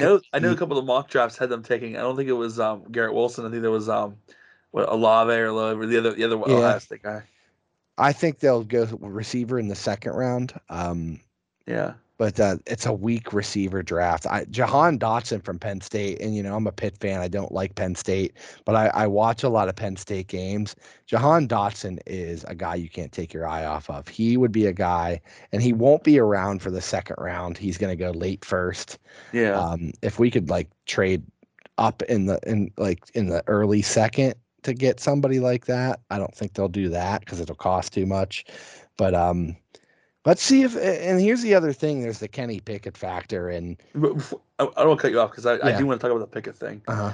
My man Walt, Walt Cherepinski runs WalterFootball.com. Yeah. He's got them right now. His updated one. He's got them taking Kyle Hamilton, the safety / backer from Notre Dame. See, I'm hearing he's going to go higher than that. He thinks Hamilton will fall. If not, on his list too, he has Steelers maybe take it. And I've heard this one before a couple times. Tyler Linderbaum. That'd be a great pick too. We did beef up our O-line in free agency, but it's no game breakers. I would love Linderbaum or Trevor Penning. He's the big mean. Penning's another one too. He's Northern Iowa. Northern Iowa tore up the Senior Bowl. He's big and mean. I was looking for Lloyd. He's from Utah actually. Devin Lloyd. Yeah. He's from Utah. And he has one of the Patriots. There was a guy on The Athletic that said Devin Lloyd is super talented, tons of speed. A guy that, when teams played Utah, it was the guy every coach game planned around. Yeah. So really good linebacker. I don't know if he plays inside or outside, but the Steelers, could use help at either. Devontae Wyatt's the other Georgia tackle. He's a little later in the first round. He's projected right now. That Georgia defensive front was insane. So they national championship winning. And Georgia in the national, to beat a juggernaut like Alabama, you gotta have studs on the D line. Like Jordan Davis and of course like Devontae Wyatt. So, like you said, more this draft is kind of it's kind of built upon the edge rushers, the down linemen on the defensive side as well as on the offensive side. You're always going to have your wide receivers, Frank. But I think we should lead into the quarterbacks, and we know the rankings of where what happened to the comment. Going back into the NLN Sportscast archives here, the Bronson notes. Maybe one day this yellow legal pad will be submitted to the Museum of Radio and Broadcasting or Television Radio Broadcasting, whatever it goes. But anyway, who, Frank? So let's start with Kenny Pickett. Or let's just start Malik Willis because he's actually the guy that's kind of rising above Pickett in some mock drafts. Frank, you had him going to the Commanders when we first started the quarterback carousel, and I did say he would go to the Pittsburgh Steelers. And I think the key thing is interesting. I'm going to stay with my view. I think he will be a Steeler. I think Tomlin figures out. I think he convinces Colbert and whoever possibly will be the next in line to be the football ops guys, whether that's Brandon Hunt or Omar Khan or even the outside rumors were that Louis Riddick is in the running. He loves Pickett. He's gonna who loves Pickett because he's a pick guy. Does Riddick? Mm-hmm. But I think that Tomlin, this is his first, all the years he's coached the Steelers, he gets the shot for the quarterback, and he loves Malik Willis. A lot of people see him as like the next Cordell Stewart, and I think Tomlin he goes to bat for his guy. This is the guy I want, and I think they make a trade. I don't know what they'll give up, but I think they do get Malik Willis. I think a lot of people aren't going to like that. I myself don't know if I'll like it, but I'm not talking about what I want them to do. I think about what I think they will do. And I do think they will fall in love with Malik Willis, and that's who they'll take. I would love Jordan Davis. I think they get Malik Willis. Yeah, and Colbert said, if Pickett's available at 20, we can't pass him up. And a lot of people were like, well, he only said that because he knew Pickett would be gone. Now it's kind of like he might be worried because Pickett's fallen to that 20 range. Yeah, and he might have to put his foot in his mouth and face the. You pass on Pickett, you promised you'd take him, but if Willis is gone and the Steelers don't trade up to get him and Pickett's there, it'd be hard for the Steelers to pass on him. Just the hometown kid kind of just put it on the board. Come across. No, I'm not saying I predict that, but I would love it. I think he has. Pickett's definitely a guy with all the intangibles. He's got that moxie, that will to win. That I love his scrambling ability. But I want the Steelers to beef up that D line or O line, get depth in positions they need, and see what Trubisky can do for a couple years. The future quarterback could be in next year's draft, the year after that's draft. Maybe we trade up and get a C.J. Stroud or a Bryce Young. Those two guys are hot names, and there's a lot more next year. Or maybe we wait till the third or fourth round this year and get a Carson Strong. He's highly rated as maybe the strongest arm of the whole bunch. Yeah. Kind of a Ben Roethlisberger. They thought Rudolph was going to be that, but a Ben Roethlisberger clone. A lot of guys like Strong, and you can get him in the third or fourth round. There's people that like Bailey Zappi, the Western Kentucky kid that threw like 60 touchdowns as a late round guy too. And they brought in Sam Howell. So there's guys that, and Ritter and Corral. Maybe the Steelers, make the smart pick in the first round and see who's there in the second. Because obviously with the Haskins tragedy, we still need to draft and maybe sign a veteran. So they're talking about Ryan Fitzpatrick, Mike Glennon, AJ McCarron. Like we might bring in a veteran. Cam Newton. Yeah, we might bring in a veteran and look to draft a guy just to have 4 guys going into camp. I don't want it to be a first rounder. As much as my heart would love to see Pickett play for the Steelers, and I think he would do well here. I think he would be a lot of people liken him to Derek Carr as a comp, And if you get that Derek Carr ceiling, that's worth it. Pickett's a little bit older, so that's a detractor. You know, he's a super senior, so I think he's like 3 years older than Malik Willis. So you think about that. I mean, that's a big factor. But you know, the Packers didn't start Aaron Rodgers until his mid-20s, and look at the career he's had. So yeah. It's going to be so fun, Bronson, because it's the ultimate reality show. It's like a lot of people, this draft is just, there's, like I said, it's more than any other year I can remember recently of like kind of not knowing who's going to go where is really fun.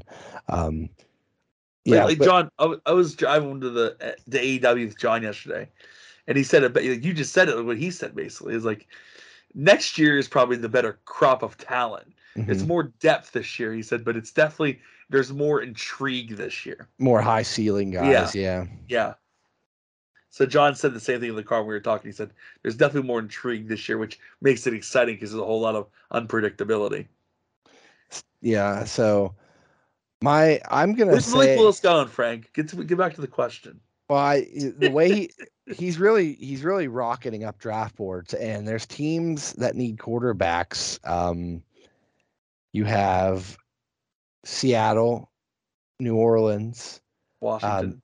I know they got Wentz, but do they draft a successor? Wentz is short term, and he's not panning out to be a star. So if the Steelers don't trade up from 20, they're likely not going to get Willis.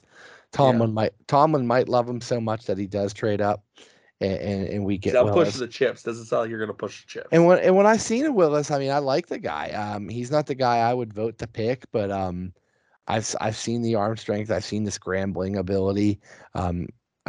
He had a good Senior Bowl. Recruited by Auburn, so you know the talents there. You know, ended up transferring to Liberty. A smaller school that plays Liberty. It's a mad call. Like the commercial. They play an easier schedule, but he did have them ranked in the top 25 for went 9-1 during the COVID year. Had them in the top 25 from that small conference. So I wouldn't hate the pick if we got him. I don't want to trade away a lot of the future to get him. But I'm super excited to do it live next week, Bronson, and see. Same. What stinks is the Steelers picking 20. It might not be till like 10:30, 11 p.m. But yeah, I'm gonna give a heads up. We're probably not gonna. I don't foresee us going all 32 picks. If I feel like doing it, we're gonna do it. I know we might just go to 20. Yeah, I think Frank will probably at least bug out by then. I may decide if I'm gonna get mood to stay. If we have enough interest, maybe we'll stay after. And if YouTube works where I can just drop off and you can stay on, I can just keep rolling with it. And, but. Yeah. If this YouTube live things works, we might, be able to do more live podcasts, and you'll get to see a lot more bloopers that my wife Katie fixes, but it'll be a lot easier to get instant content out, and then it automatically archives, so you don't have to worry. I'm scared Katie has like all that in like one file. We're gonna get like the blooper episode. Justin McConnell told me to do that because he's like, you would love to go back and have an anniversary show to play all the bloopers, but they're probably saved, but we'd have to go back and find like the original files and look for them. But there are a lot of bloopers that she masterfully cuts out. But if YouTube Live works, it'll immediately archive like old episodes, and there won't be any cutting to do. Our producer can have some time off if we do some episodes on YouTube. But I don't know where else, Bronson, if you wanted to go. No, I wanted to go quarterback on what team you were. So I said Malik Willis is going to fit. What team do you think is taking Malik Willis? I think Carolina's going to take him at 6. Okay, put you down for that. I think he's going up that high. Just the buzz around him. Like if you pick the team, you double down or whatever. And Matt Rule, everybody says Rule loves Pickett because he recruited him in college, but I don't think Pickett's going to go that high. And then Seattle at 9. If they really need one, do they go up? Do they want to do Corral or Pickett? Okay. Listen, see, you said you think Malik Willis goes to Carolina, so I have Pittsburgh, you have Carolina. Let's. I'm gonna keep like this. That way we don't maneuver all over. The next one is Kenny Pickett. We'll go Kenny Pickett, Pittsburgh quarterback, Heisman Trophy finalist. ACC Offensive Player of the Year. et cetera, et cetera, et cetera. Johnny Unitas Award winner, et cetera, et cetera. I'm gonna say New Orleans for Kenny Pickett, which I'll like because he can play a similar Drew Brees type game. And I'm kind of tossed on this because I think I want to say New Orleans too. I still wanted Jason Lucken for his NFL mock drafts, where he had the Jags not taking Hutchinson and the Lions taking Hutchinson, but then them using Kenny Pickett goes on a free fall, and the Lions use that 32nd overall pick to take Pickett. So that's kind of toying in my head too. I have a feeling I somehow get this feeling he's going to be a Lion. I'd love to see him turn it around there, but it's where like players go to die. It kind of stinks. But I do think that it does make sense. Maybe if he goes to New Orleans, maybe he gets a chance there. So I'm going to go with you. I think, and I'd pick it going to Denver, but that's not going to happen now with the acquisition of Russ. I don't see that. Obviously not going to happen. And I in my previous prediction, I had Matt Corral going to New Orleans, but I think this is where Pickett goes. I agree with you. He's going to be a Saint. He may sit behind Jameis or whoever they get, or maybe he will get a chance to play. Who knows? But it'll be determined. But I'm with you. I think Pickett goes to New Orleans too. I don't think he goes to Pittsburgh. I love Kenny Pickett. I know you're more optimistic about like what he would do when he was here in Pittsburgh. I'm not saying I don't think he'll do bad. I just think that maybe that's not a good place for Kenny Pickett to develop as a professional football player. With this fan base, with how this is, it'd be a great story. I get it, but I want to look out for the young man, and I don't think Pittsburgh's where I think the fans will eat him alive here, and I don't want that for Kenny. And I don't necessarily always blame the fans for James Conner's departure. He couldn't stay healthy, but it was kind of they brought him here. They wanted him to be Willie Parker 2.0, and because he was a Pitt guy and all that stuff, but. I think he goes to New Orleans, Frank, and then we're moving on here. Matt Corral, I had him previously going to New Orleans. I'm gonna say, I'm gonna throw this to you first, actually, because I'm still debating where I know Matt Corral's gonna go. Well, it's tough now because you look at like the 20s and it's teams that don't need quarterbacks. Yeah. New England, Green Bay, Arizona, Dallas, Buffalo, Tennessee, Tampa. Excuse me, I gotta sneeze. Bless you. Hit the dump button there. I saw you do it. So bless you. Yeah. Boy, would Tampa Bay bring in Brady's successor? That's just such a tough call because all the rumors. Will he go to the Dolphins next year? Is he done rumors for are he 1 was supposed year? to go this year, right? If it wasn't for the Flores thing, because he's going to be a Miami. He's going to be he might be an owner there. He wants to get into ownership. There was talks about that, but I don't. Matt Corral. Now you're starting to get into the second round. I mean, I'm going to say Corral goes to the Lions there at 32. Okay. Because I didn't, because I do have. So I have Willis 6 to Carolina. Yeah. Pickett 11th, 19th to the Saints. 19th, sorry. Forgot about then the trade. Third quarterback is Corral to Detroit at 32. Yeah. I have Corral going to the football team or the Commanders. And that might be the second round, actually. Yeah, because I'm not they specifying pick 11th. like first round. I mean, like I just think where I think teams are going. I think Corral goes to the Washington Commanders. I think and I'm going to jump your list here. I think Ritter is the next guy. Actually, he was next. Actually, I had Ritter next on my list. And I think you're looking at the 40s, and I think Atlanta. Ooh. Because, they have short-term Marcus Mariota, Atlanta at 43. I had Ritter Giants when we did the carousel. I'm not going to deviate. I'm going to stick with that. So 36, yeah, the Giants at 36. Maybe not believing in Daniel Jones. New era there with Brian Daboll. So you think new quarterback, and he could sit for a year or two. See what they have. Yeah. I'm sticking with my chalk, but I didn't that, and that's why I went back to Sam Howell. I say Seattle because I had Seattle then. I'm going to stick with it now. And Seattle picks back-to-back 40 and 41. It's kind of like a fantasy draft. So yeah, I see. I'm going to Seattle. If Seattle there at 40 and 41 might be like Raise the Jolly Roger. The Pirates pick up a big one tonight. There we go. The Great- Battling Buckeyes. Great The big win there. bullpen. Great bullpen game. Will Crow, Yeah. David Bednar, Bednar. Chris Stratton, Dylan Peters all shutout innings. There you go. 3-0 early, and the Pirates hold it. Great the rest management of of the the way. bullpen by our boy Shelty. Right. I think Seattle picking 40 and 41, they won't feel like they're wasting a pick on a quarterback because they have another pick. Yeah. So, I think they'll be like, okay, we can get an offensive tackle or a linebacker at 40, and then take Hal at 41. So So you're going with me on that. yeah, I Out agree. of Seattle. Yep. And then you can mention the other guys if you want to talk about the other guys. I mean, yeah, getting down after that. I mean, I'm on a list here, and it's a big drop off. It's Carson Strong, and Yeah. it's those guys, and just it's anywhere. It's any team that just doesn't have a young franchise quarterback. I'll go Atlanta for Carson Strong. I mean, Indianapolis is Yeah. Matt Ryan short term. They could pick a guy. So Yeah. I mean, I don't really have any predictions. So we don't have to go deeper than that. Yeah. Yeah, and that's kind of what we wanted to do, guys. For you listening, you want Frank and I to do, pick by pick. This guy's gonna go there, and then tomorrow we find out the trade ruins everything, and that could really destroy a show. So we're just gonna where we thought players were gonna go. I think the quarterbacks, the needs are what the needs are, Frank. So those can't really deviate unless the Baker Mayfield does get traded, after we stop the record button or whatever. But which is likely our what always seems to happen to us. And Baker Mayfield's another factor too, Frank. I also think don't count the Baker Mayfield thing out.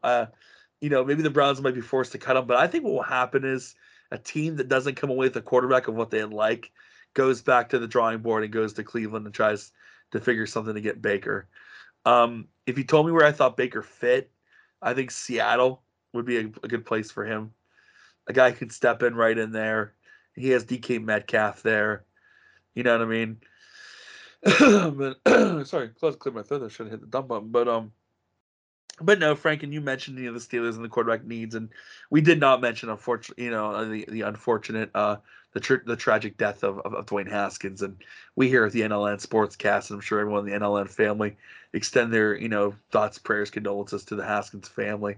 I know I'm an anti-Ohio State guy. I didn't like him in college because I just didn't like seeing him win, Frank. But when he was here in Pittsburgh, he was a Steeler. I didn't, you put the black and the gold on, you're my guy.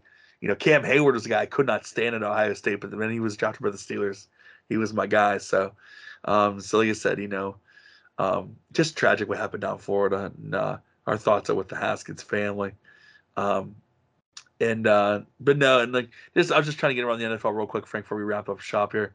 Deebo Samuel now wants out of San Francisco. It's like all these guys now went out of, they want better deals than they went out.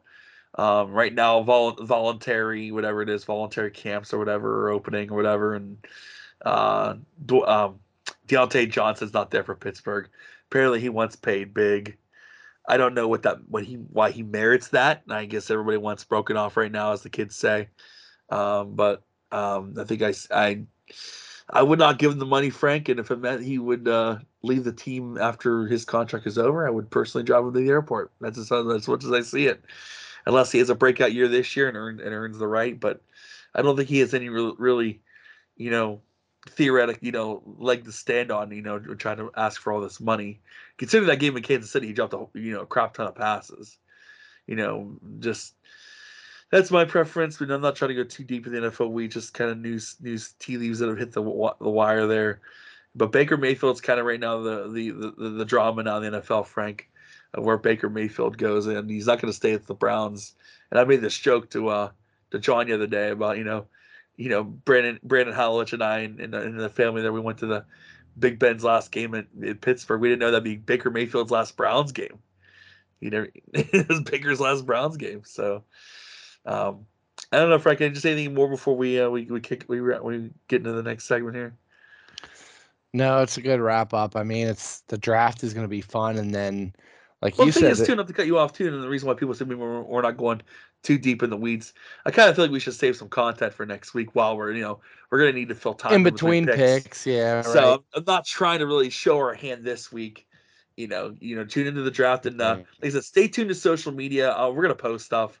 If we can get the YouTube thing going, we'll get that going. If not, we'll do the Facebook thing, and that works so great with that Steeler Viking Bronson Bowl, on my birthday. So that was a big rave review there. So we can always go back to Facebook things, Phil, but I would like to do YouTube because not everyone has Facebook, and give everyone a chance to jump in on the conversation. But I'm excited though, like to finish my thought is after the draft, like you said, we'll see some of the veterans sign because where you see there's openings, and after the draft you might win, then you might see the Mayfield trade, and so like all that fun off-season stuff still continues before there will probably be a lull, May and June, and then camp start in July. So no rest, a couple month rest for the weary, but and then the Steelers made an announcement they'll be back in Latrobe for camp, which is, some people love it, some hate it, but that's, a tradition. It's good for that area, that economy out there. They missed it the last couple of years. It's the players probably don't love staying in the dorms, but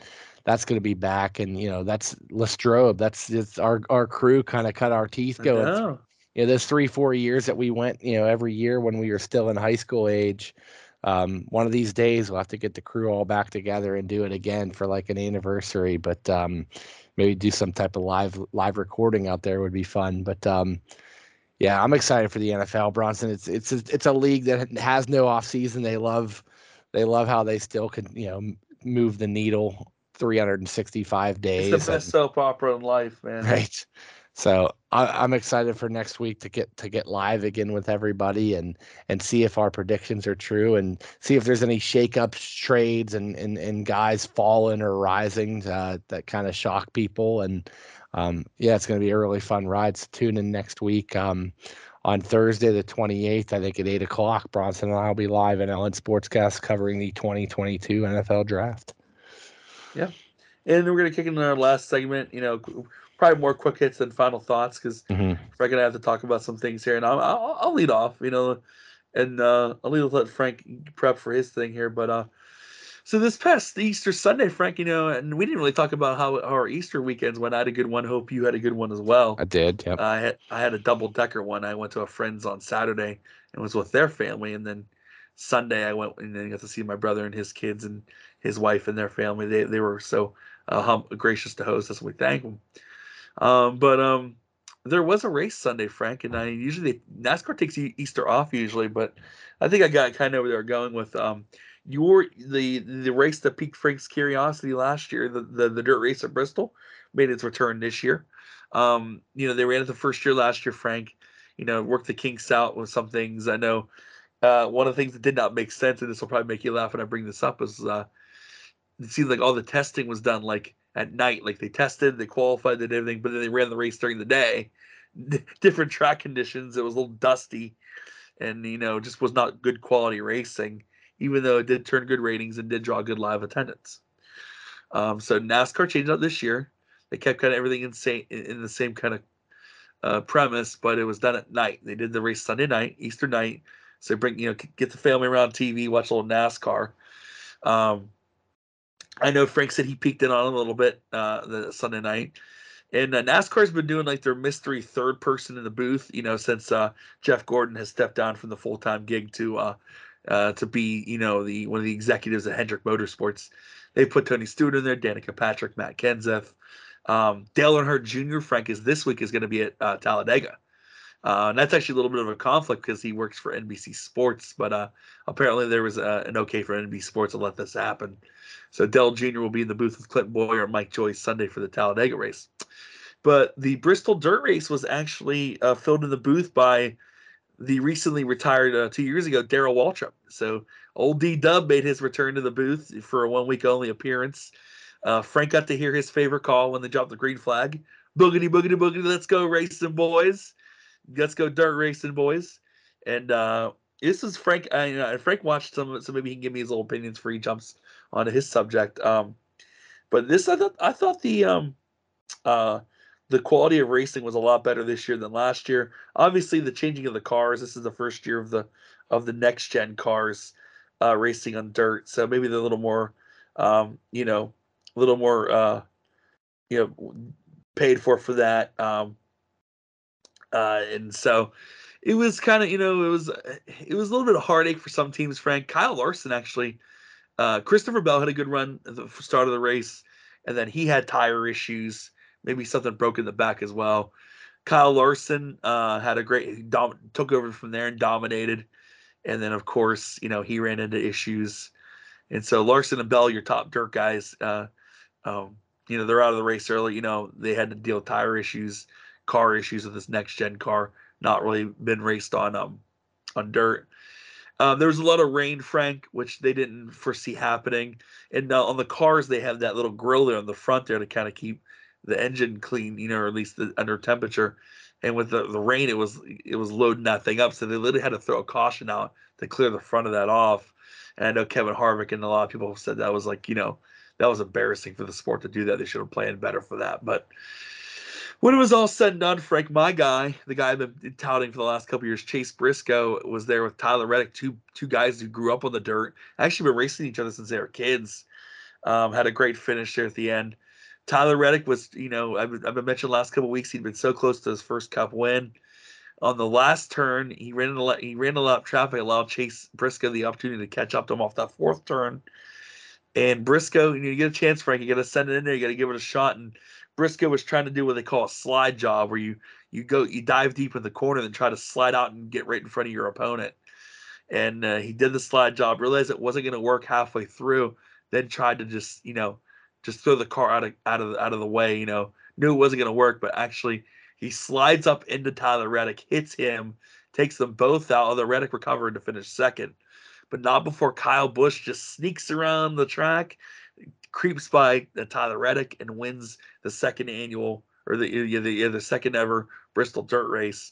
And Kyle Busch, not Kurt Busch, his old younger brother Kyle, was critical of the dirt race all weekend. He's been kind of against it, saying that should be off the schedule, or it's not good racing. But he takes the checkered flag and he wins the race, so he was not too upset about that. But and I'm trying to find some audio here, Frank. This is really quick. So Chase Briscoe, takes out Tyler Reddick. Does not mean to, and him and Tyler are actually friends. They've raced up through the system together. I'm going to go grab some audio real quick here, if we can grab it. Chase Briscoe, one of the rare guys. He apologizes as he's walking down to Tyler Reddick. And he said he felt horrible about it, and he was going to go down and talk to him. And here we go. If we grab the audio here, he's not gonna. He walks up to Tyler Reddick, and the camera and the audio did pick up some of this. So if you're not hearing what Chase Briscoe saying, I'm sorry. And Tyler Reddick even said on the audio of his car, he said, if I'd been in the same position, I would have done the same thing, go for the slide job to win. You're going for a Cup win. He took it in stride. He didn't fight, Chase Briscoe. They shook hands. That was it. And Chase Briscoe even said when he came down, he said, if he punches me in the face, I deserve it. I robbed him of his first win. I tried to make it work. It's the last corner. If I didn't go for it, I would have forever wondered if I could have made it happen. And he goes, I just felt bad for Tyler that it ruined his day. Tyler did finish second, but of course you want to win the race. And Tyler said, if it had been me, I'd have did the same thing too. I'd have went for the slide job too. And he goes, we're so close. We're going to get it. I know that win's coming. And, he's known Chase from racing him as kids, and he knew it wasn't intentional, and Chase didn't mean to take him out. It's just a racing deal. And I know people who don't like Chase Briscoe, said, I would have punched him in the face, or this and that. I think they both realized what happened, and it was unfortunate for Tyler. And I think he is going to get his first win here soon. But it was a good event, Frank. It turned good numbers. The live crowd was not as big as it was last year. I think probably being on Easter might have had a little something to do with that. People want to be home with their families and whatnot. But, commercially, it was another success, and they're going to come back next year and do it. Whether Kevin Harvick or Kyle Busch want it to happen or not, I think it's going to happen. As long as the fans want to tune in, as long as the people like you, the casual fan, wants to keep watching it and it turns good ratings, I think it's going to keep going by. So I know a lot of people have suggested that they just do it as an all-star race where no points are on the line. That way, feelings aren't as hurt or people aren't as miffed about it. But another Bristol race in the books, Frank. It was a good one. And like I said, I know you creeped on it for a little bit. Yeah, I flipped to it, and from what I saw, and telling you pre-show, how much the rain kind of affected, and where you could almost see down to the pavement below it. It was kind of like almost you could see the black, and it was kind of cool to see what you don't normally see is the cars kind of fishtailing into turns. And I don't believe, and you'll probably answer this, is I don't believe on the dirt that they can go top speed as you see them at the big motor speedways. They look like they were maybe only going, like 120 or 130, not like 190. The control factors into it, and I hate to say, okay, I know this because I did a sim racing on the same environment, but on iRacing, if you really try to gun into full speed, you get a lot of rear wheel spin. Yeah. And you're just kind of going nowhere. So with dirt, and maybe not so much with the cup car, but when you're racing a sprint car or a late model on there, in any kind of dirt race, you kind of steer more with the throttle than you do with the wheel, if that makes any kind of sense, because it's more the wheel spin that dictates the turn of the car other than the turn. So, and I'm sure that's that way with the next gen car. And like you said, they can't go full speed on there because they'll lose control, or they're going to get too much rear wheel spin at the slow, so they don't mess it up. But no, and this is the race we definitely knew the dirt guys were going to have an advantage, but Kyle Busch isn't really known for being a big dirt guy, and neither was Logano. And those are the two guys who won these two races. So it just goes to show. I mean, it's not really a dirt race per se at its core, but I mean, anyone could win them. And then, like I said, I think either Reddick or Briscoe or Bell or Larson is the one, because at one point any of the cars were the most dominant cars. But I mean, Kyle Busch won, and he didn't walk any of his comments back. So I'll give him credit for that. He didn't really walk them back, but he definitely didn't wasn't in any hurry to give the trophy up. So I think he'll take the win, his ticket punch to the playoffs. But it was a good success. And now, Frank, they go from the dirt to the super speedway of Talladega. It's like another day. It's a more wide open Daytona, a little less slick. So you'll have that super speedway racing that the casual fan likes. So tune in this weekend for Talladega. So that'll be fun though. But then that's it, Frank. That's all. Another successful Bristol dirt race. Bronson, I mean, it's one thing that was cool about it is, just that wow factor of it's something different. And I like that it challenges the racers. It's something different that's from their normal routine. So you really see, the guys have to use their skill, use their mind. And I think that's why we've had different winners too, Frank, this year. The course of the dirt is now it's like this: the driver kind of takes control of the car more than ever, and you're seeing like a Ross Chastain win, you're seeing a Chase Briscoe win, you're seeing a couple of these first time winners lost. Well, Cindric was a plate guy, but he's notoriously known as a road guy. Allmendinger almost won the Cup race. So you're seeing guys like those. The car is more into the driver's hands, which is cool, and you get better quality racing. Say what you want. I know a lot of these guys. Some of these guys are against the new car. But every week, with the exception of a couple of weeks, every week's been a good racing. It's been a fender to fender kind of race, and I think it's what the fans want at the end of the day. They don't want a guy dominating every week. They want good racing. They want good wholesome racing, and this car so far seems to be bringing that out. Yeah, I'm excited, Bronson. This podcast will cover throughout the whole season and all the big races. Bronson will be here to break them down for you. And before I let you go, Frank, I would be remiss if I did not mention this, because this actually is sport. The former NASCAR Cup champion, Matt Kenseth, ran the Boston Marathon. Wow. Yeah, he. I'm trying to figure where he finished. Took place on Monday. Yeah. Yeah, he competed in the Boston Marathon. He finished the marathon in a total of 3 hours, 1 minute, and 40 seconds. He placed 143rd. Yeah. He placed 141st in his age division, and he finished 3,558th overall. Yeah. So Jimmy Johnson once ran it in 3 hours, 9 minutes, and 7 seconds. But he was way younger, and Kenseth was first to say that. Wow. So yeah. Great accomplishment. That's not easy to do. He's 50 years old. Matt Kenseth's 50 years, just turned 50. So congrats to Matt Kenseth. I mean, that's racing on a whole different level, not with the car. So Well, Bronson, my farewell segment tonight, my last quick hit's just going to be updating our fans on the NBA playoffs, and it's not a league we cover much here, no Pittsburgh team and stuff, but it's playoff time, and that's when the casual fan might tune in. So I just want to highlight what the NBA did, and they've done since COVID, and it's going to stick, is the play-in tournament. And I really think this might come to hockey in the very near future. I agree. Agree. The 1 through 6 seeds get an automatic ticket punched to the first round of the playoffs.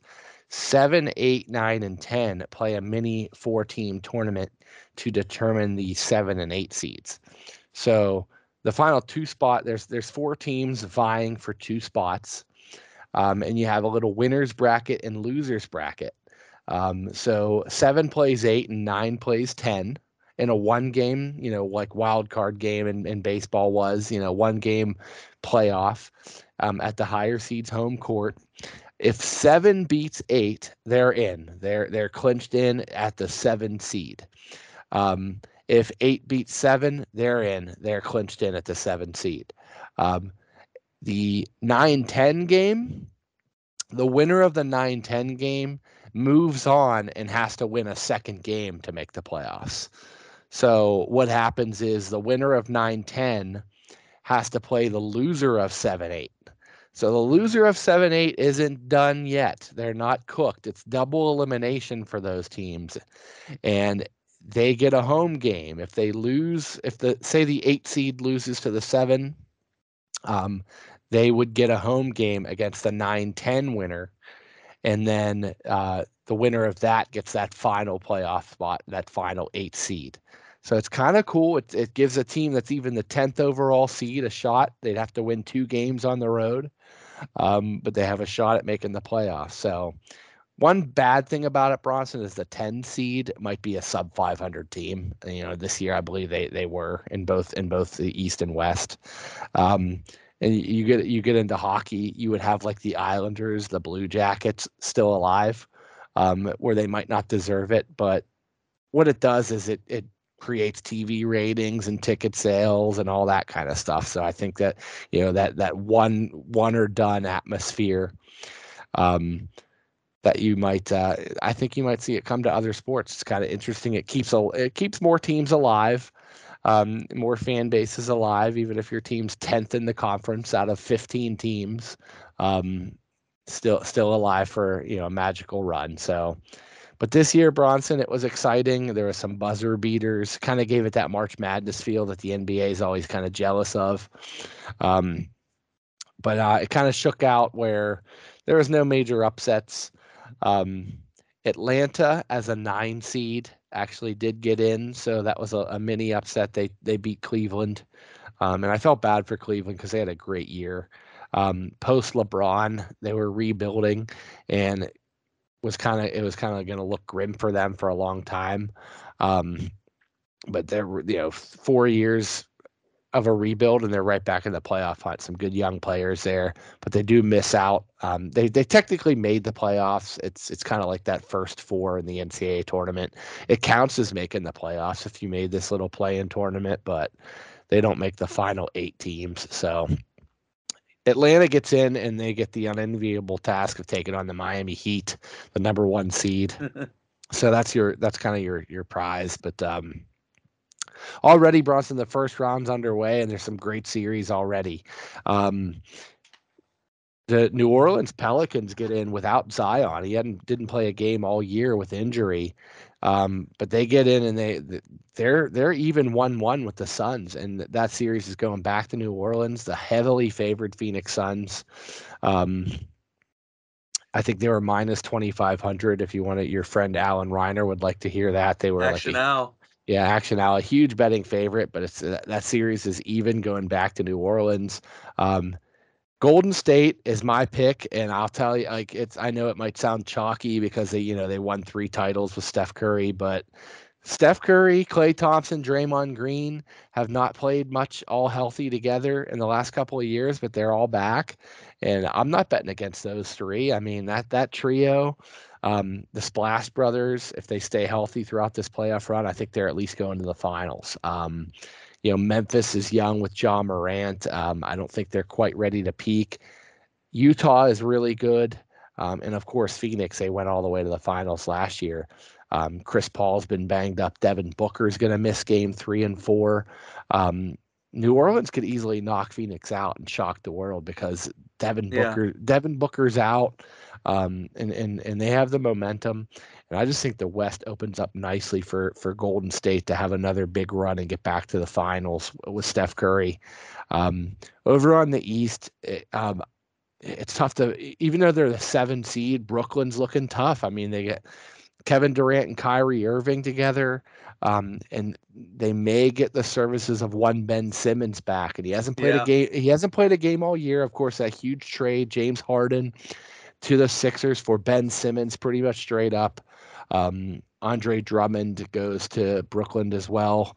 Brooklyn's kind of that team. They're kind of like the Lakers. They tried to bring in a bunch of old star veterans, Blake Griffin, LaMarcus Aldridge, kind of some guys on the back end of their career, but they have some star-studded talent, of course, led by KD and Kyrie Irving. Those guys are in a battle with Boston right now, though. I believe that series is 1-1, heading back to Brooklyn.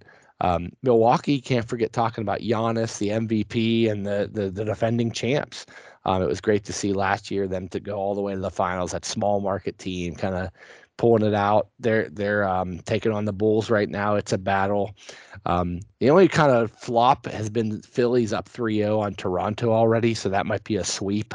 And Philly's a team. They do get James Harden and they have Joel Embiid. They hit that 3 yesterday. Right. Yeah. So he kind of got his revenge on Toronto for that Kawhi Leonard shot a couple of years ago. Yeah. That second round matchup of Philly and Miami is just looking so intriguing if it ends up being that way.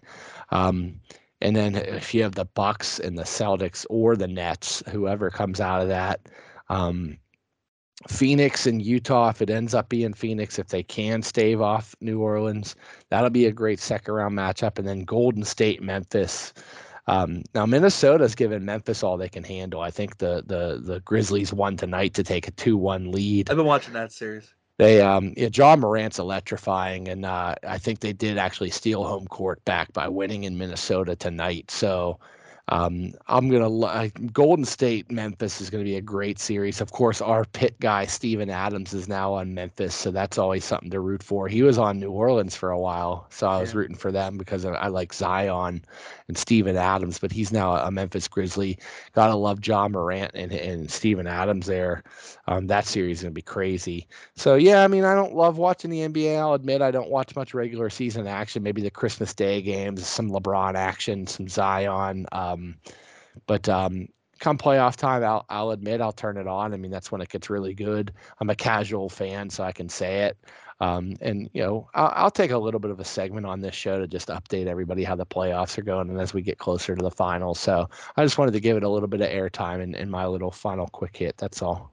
Yeah, no, Frank, that's awesome. Like I said, I watched. I dropped in a little bit on that Memphis series, and I watched the other night with New Orleans.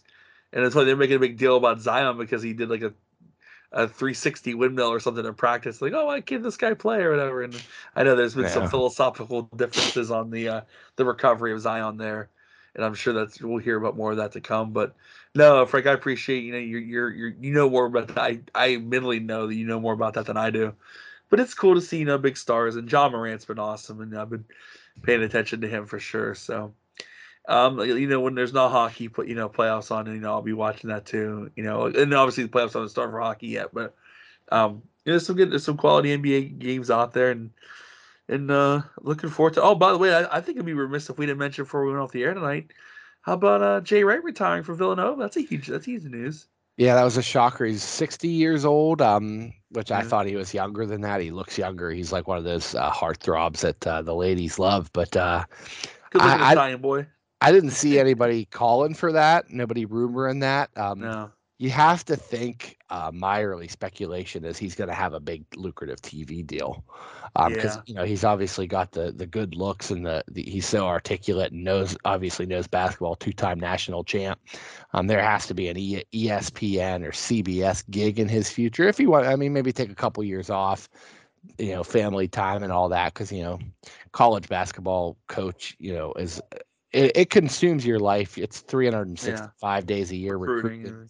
So he might want to take a period of time to be with family. But yeah, that's giving it up a little bit young. I mean, I don't know if he ever has thoughts of maybe coming back for a different school or giving the NBA a try, but it's going to be interesting to see his career arc now.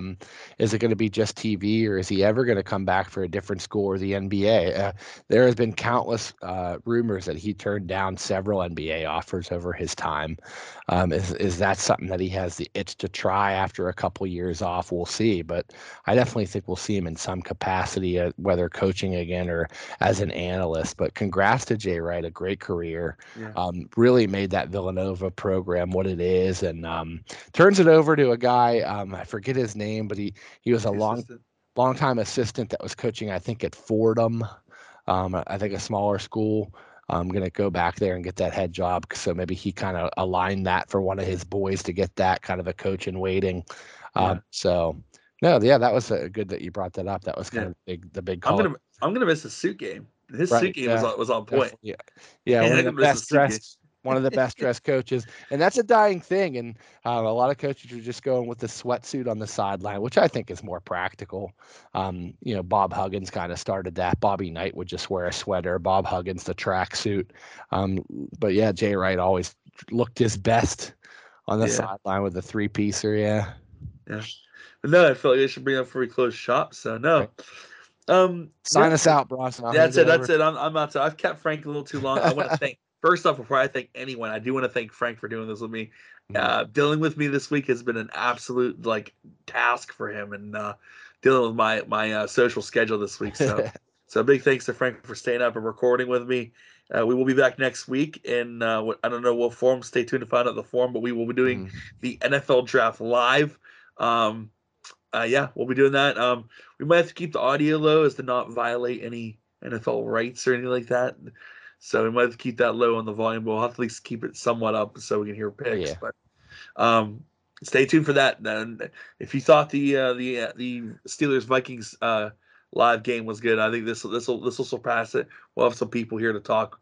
Bronson, I'll just get the expressed written consent of the National Football League. We'll give Roger a call. Get us okay to do that. As they always say when they warn you to not recreate any broadcast. Yeah, I agree with written that. Consent.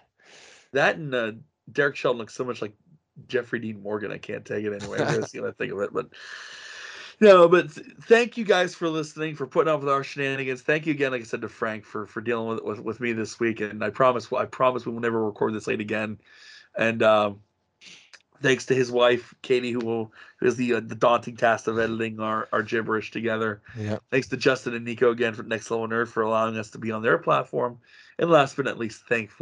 It's late at night, Frank. It's too late. You, the listener. You, the listener, for listening, and then word of mouth helps as well too to spread the word, spread the nerd, as Justin says. So, till next week, enjoy the week of sports, baseball, hockey, football news, etc., and we'll see you next week for the draft. For Frank Conta and Bronson Allman saying, "Top guys, out." Football, tennis, hockey. Throw me the baseball. Now toss me the pigskin. Now feed me the rock. Now give me the rock.